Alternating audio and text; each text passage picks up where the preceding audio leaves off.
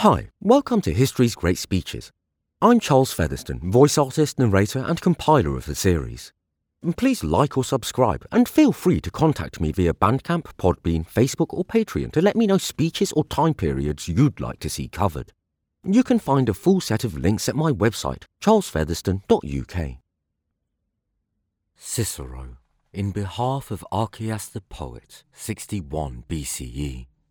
If there be any natural ability in me, O judges, and I know how slight that is, or if I have any practice as a speaker, and in that line I do not deny that I have some experience, or if I have any method in my oratory drawn from my study of the liberal sciences, and from that careful training to which I admit that at no part of my life have I ever been disinclined, certainly, of all those qualities, this Aulus Licinus is entitled to be among the first to claim the benefit from me as his peculiar right. For as far as ever my mind can look back upon the space of time that is past, and recall the memory of its earliest youth, tracing my life from that starting point, I see that Archias was the principal cause of my undertaking, and the principal means of my mastering those studies. And if this voice of mine, formed by his encouragement and his precepts, has at times been the instrument of safety to others, undoubtedly we ought, as far as lies in our power, to help and save the very man from whom we have received that gift which has enabled us to bring help to many and salvation to some. And lest anyone should, perchance, marvel at this being said by me, as the chief of his ability consists in something else, and not in this system and practice of eloquence, he must be told that even we ourselves have never been wholly devoted to this study. In truth, all the arts which concern the civilizing and humanizing of men have some link which binds them together, and are, as it were, connected by some relationship to one another. And that it may not appear marvellous to any one of you, that I, in a formal proceeding like this, and in a regular court of justice, when an action is being tried before a praetor of the Roman people, a most eminent man, and before most impartial judges, before such an assembly and multitude of people as I see around me, employ this style of speaking, which is at variance not only with the ordinary usages of courts of justice, but with the general style of forensic pleading, I entreat you in this case to grant me this indulgence, suitable to this defendant, and, as I trust, not disagreeable to you.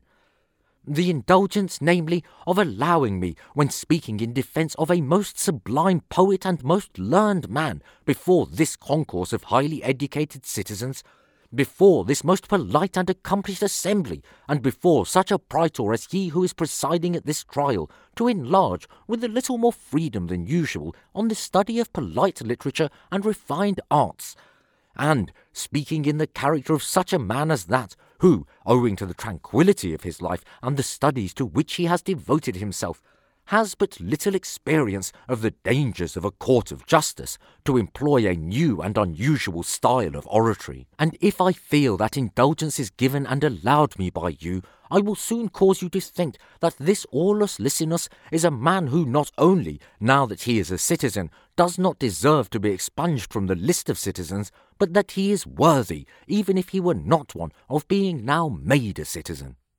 For when Archias grew out of childhood, and out of the studies of those arts by which young boys are gradually trained and refined, he devoted himself to the study of writing. First of all at Antioch, for he was born there, and was of high rank there, formerly an illustrious and wealthy city, and the seat of learned men and of liberal science. And there it was his lot speedily to show himself superior to all in ability and credit.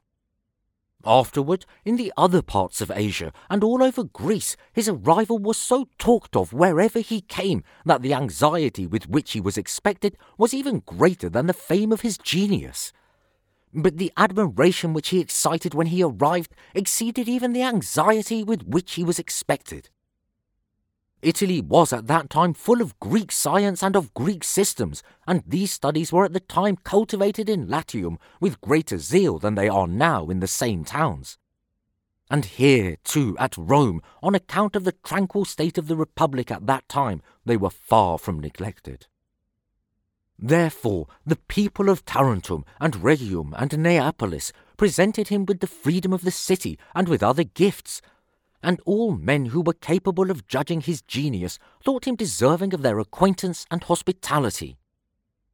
When, from this great celebrity of his, he has become known to us, though absent, he came to Rome in the consulship of Marius and Catullus. It was his lot to have those men as his first consuls, the one of whom could supply him with the most illustrious achievements to write about, the other could give him not only exploits to celebrate, but his ears and judicious attention. Immediately the Luculi, though Archias was as yet but a youth, received him in their house. But it was not only to his genius and his learning, but also to his natural disposition and virtue that it must be attributed that the house which was the first to be opened to him in his youth is also the one in which he lives most familiarly in his old age. He at that time gained the affection of Quintus Metellus, that great man who was the conqueror of Numidia, and his son Pius. He was eagerly listened to by Marcus Aemilius. He associated with Quintus Catullus, both with the father and the sons. He was highly respected by Lucius Crassus, and as for the Lucilii and Drusus and the Octavi and Cato and the whole family of the Hortensi, he was on terms of the greatest possible intimacy with all of them, and was held by them in the greatest honour. For not only did every one cultivate his acquaintance who wished to learn or to hear anything, but even every one pretended to have such a desire. In the meantime, after a sufficiently long interval, having gone with Lucius Lucullus into Sicily, and having afterward departed from that province in the company of the same Lucullus, he came to Heraclea. And as that city was one which enjoyed all the rights of a confederate city to their full extent, he became desirous of being enrolled as a citizen of it. And, being thought deserving of such a favour for his own sake, when aided by the influence and authority of Lucullus, he easily obtained from the Heracleans. The freedom of the city was given him in accordance with the provisions of the law of Silvanus and Carbo.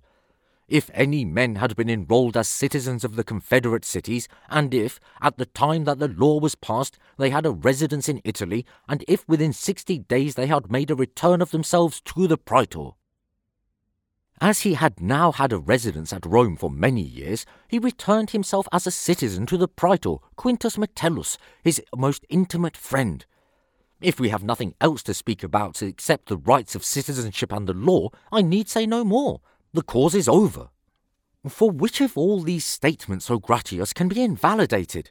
Will you deny that he was enrolled, at the time I speak of, as a citizen of Heraclea?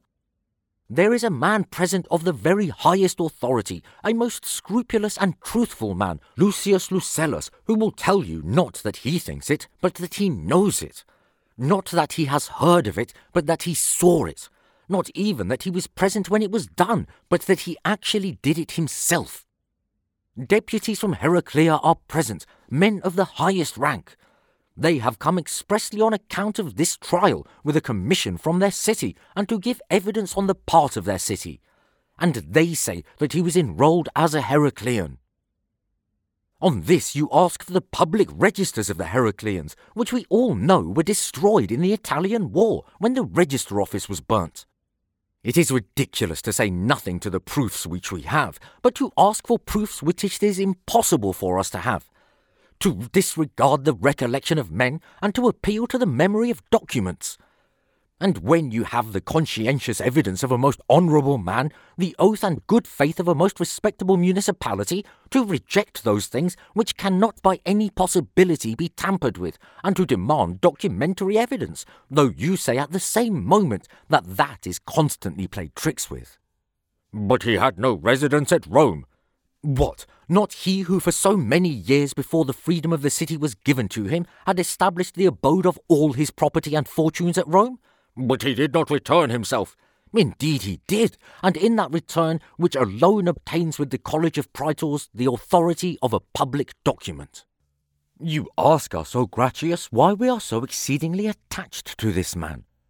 Because he supplies us with food whereby our mind is refreshed after this noise in the forum, and with rest for our ears after they have been wearied with bad language.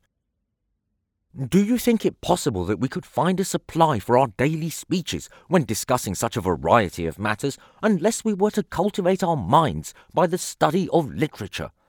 Or that our minds could bear being kept so constantly on the stretch if we did not relax them by that same study? But I confess that I am devoted to those studies. Let others be ashamed of them if they have buried themselves in books devoted to those studies.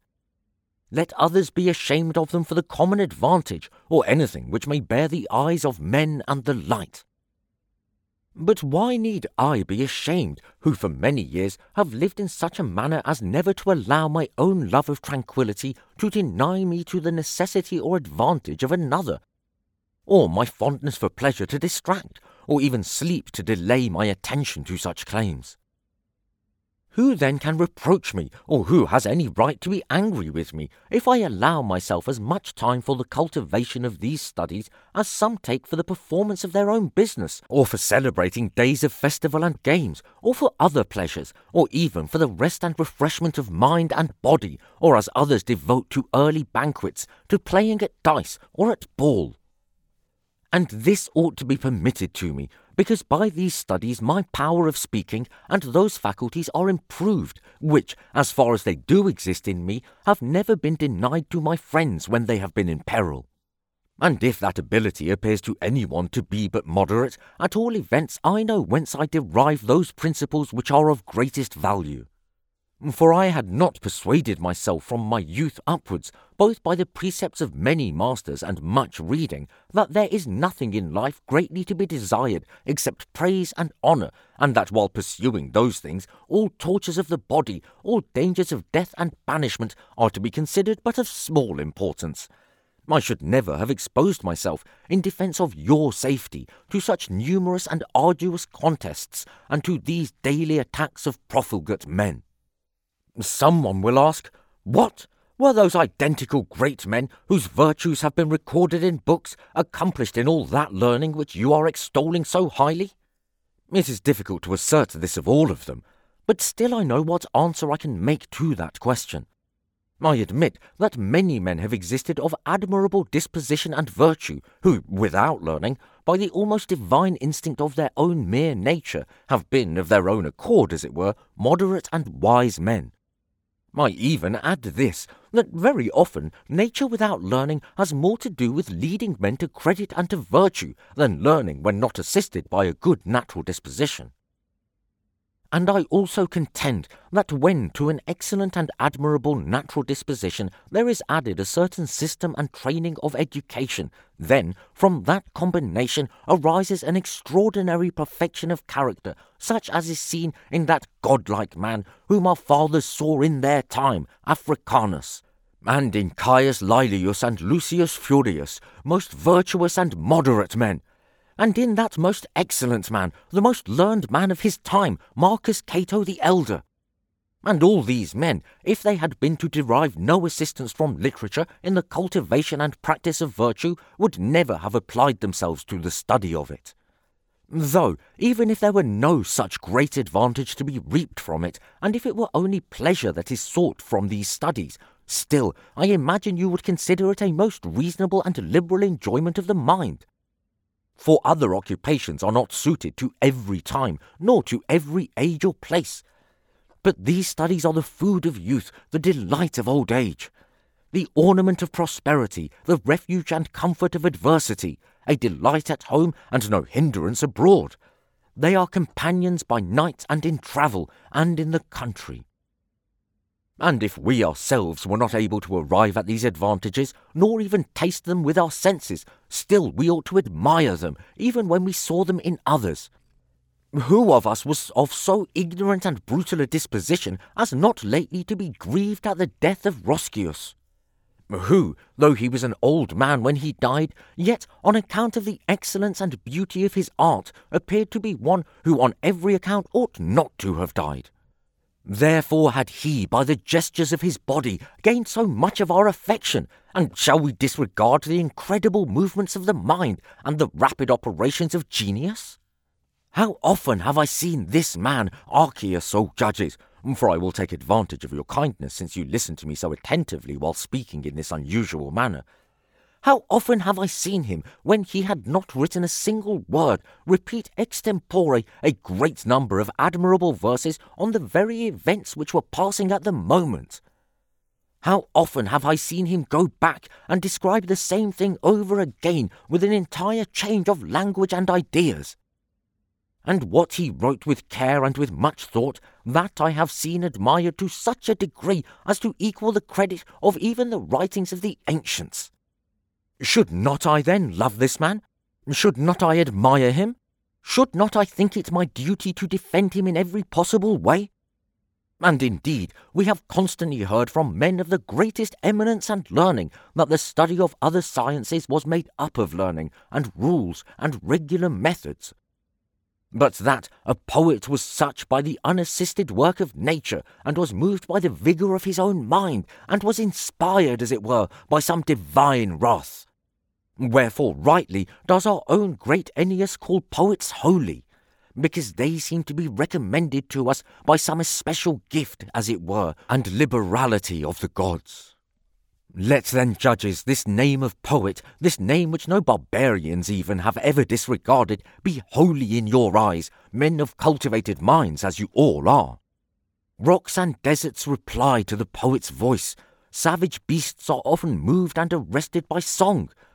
And shall we, who have been trained in the pursuit of the most virtuous acts, refuse to be swayed by the voice of poets? The Colophonians say that Homer was their citizen. The Chians claim him as theirs. The Salaminians assert their right to him. But the men of Smyrna loudly assert him to be a citizen of Smyrna, and they have even raised a temple to him in their city. Many other places also fight with one another for the honour of being his birthplace. They then claim a stranger even after his death because he was a poet.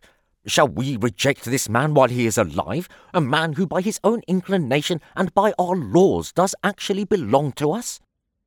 Especially when Archias has employed all his genius with the utmost zeal in celebrating the glory and renown of the Roman people.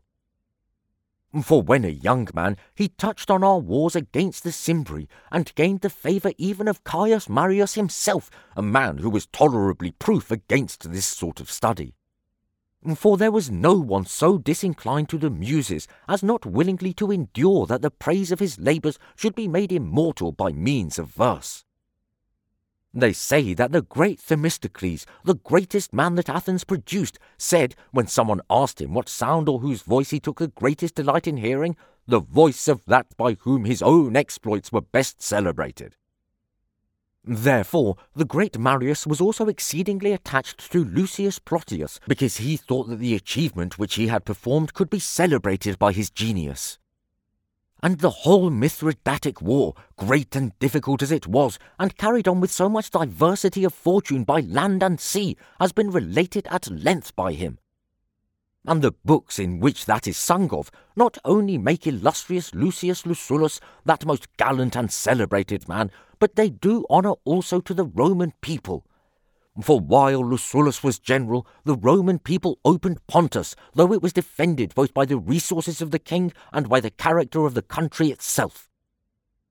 Under the same general, the army of the Roman people, with no very great numbers, routed the countless hosts of the Armenians. It is the glory of the Roman people that, by the wisdom of that same general, the city of the Cyzicenes, most friendly to us, was delivered and preserved from all the attacks of the kind, and from the very jaws, as it were, of the whole war. Ours is the glory which will be forever celebrated, which is derived from the fleet of the enemy, which was sunk after its admirals had been slain, and from the marvellous naval battle off Tenedos. Those trophies belong to us, those monuments are ours, those triumphs are ours. Therefore, I say that the men by whose genius these exploits are celebrated make illustrious at the same time the glory of the Roman people. Our countryman Ennius was dear to the elder Africanus, and even on the tomb of the Scipios his effigy is believed to be visible, carved in the marble. But undoubtedly it is not only the men who are themselves praised who are done honour to by these praises, but the name of the Roman people also is adorned by them. Cato, the ancestor of this Cato, is extolled to the skies. Great honour is paid to the exploits of the Roman people. Lastly, all those great men, the Maximi, the Marcelli, and the Fulvi, are done honour to, not without all of us having also a share in the panegyric. Therefore our ancestors received the man who was the cause of all this, a man of Rudii, into their city as a citizen. And shall we reject from our city a man of Heraclea, a man sought by many cities, and made a citizen of ours by these very laws? For if anyone thinks that there is a smaller gain of glory derived from Greek verses than from Latin ones, he is greatly mistaken, because Greek poetry is read among all nations. Latin is confined to its own natural limits, which are narrow enough. Wherefore, if those achievements which we have performed are limited only by the bounds of the whole world, we ought to desire that, wherever our vigour and our arms have penetrated, our glory and our fame should likewise extend. Because, as this is always an ample reward for those people whose achievements are the subject of writings, so especially is it the greatest inducement to encounter labours and dangers to all men who fight for themselves for the sake of glory. How many historians of his exploits is Alexander the Great said to have had with him? And when, standing on Cape Sigeum at the grave of Achilles, said, "O happy youth, to find Homer as the panegyrist of your glory." And he said the truth, for if the Iliad had not existed, the same tomb which covered his body would have also buried his renown. For this should not be concealed, which cannot possibly be kept in the dark, but it might be avowed openly. We are all influenced by a desire of praise, and the best men are the most especially attracted by glory. Those very philosophers, even in the books which they write about despising glory, put their own names on the title page. In the very act of recording their contempt for renown and notoriety, they desire to have their own names known and talked of. Decimus Brutus, that most excellent citizen and consummate general, adorned the approaches to his temples and monuments with the verses of Attius. And lately that great man Fulvius, who fought with the Aetolians, having Ennius for his companion, did not hesitate to devote the spoils of Mars to the Muses. Wherefore, in a city in which generals, almost in arms, have paid respect to the name of the poets and to the temples of the Muses, these judges in the garb of peace ought not to act in a manner inconsistent with the honour of the Muses and the safety of poets.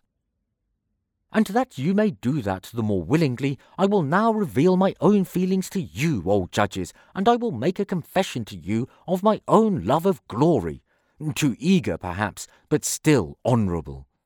For this man has in his verses touched upon and begun the celebration of the deeds which we in our consulship did in union with you for the safety of this city and empire, and in defence of the life of the citizens and of the whole republic. And when I had heard his commencement, because it appeared to me to be a great subject, and at the same time an agreeable one, I encouraged him to complete his work. For virtue seeks no other reward for its labours and its dangers beyond that of praise and renown, and if that be denied to it, what reason is there, O judges, why in so small and brief a course of life as is allotted to us, we should impose such labours on ourselves? Certainly, if the mind had no anticipations of posterity, and if it were to confine all its thoughts within the same limits as those by which the space of our lives is bounded, it would neither break itself with such severe labours, nor would it be tormented with such cares and sleepless anxiety, nor would it so often have to fight for its very life. At present there is a certain virtue in every good man, which night and day stirs up the mind with the stimulus of glory, and reminds it that all mention of our name will not cease at the same time with our lives, but that our fame will endure to all posterity.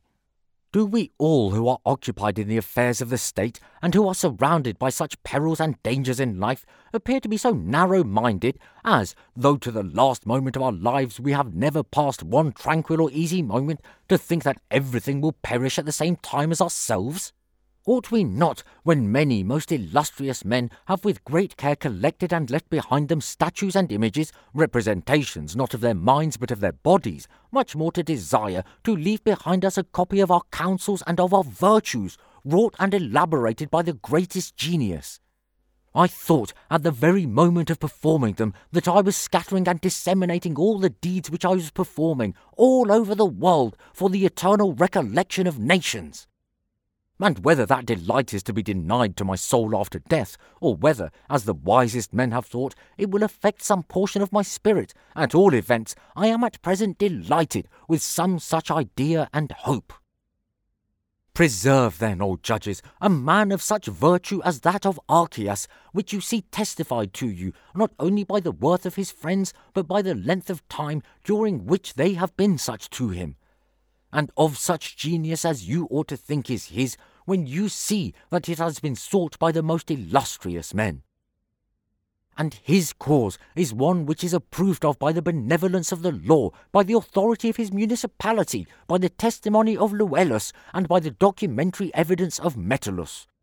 And as this is the ease, we do entreat you, O judges, if there may be any weight attached, I will not say to human, but even to divine recommendation in such important matters, to receive under your protection that man who has at all times done honour to your generals and to the exploits of the Roman people, who, even in these recent perils of our own and in your domestic dangers, promises to give an eternal testimony of praise in our favour, and who forms one of that band of poets who have at all times and in all nations been considered and called holy, so that he may seem relieved by your humanity, rather than overwhelmed by your severity.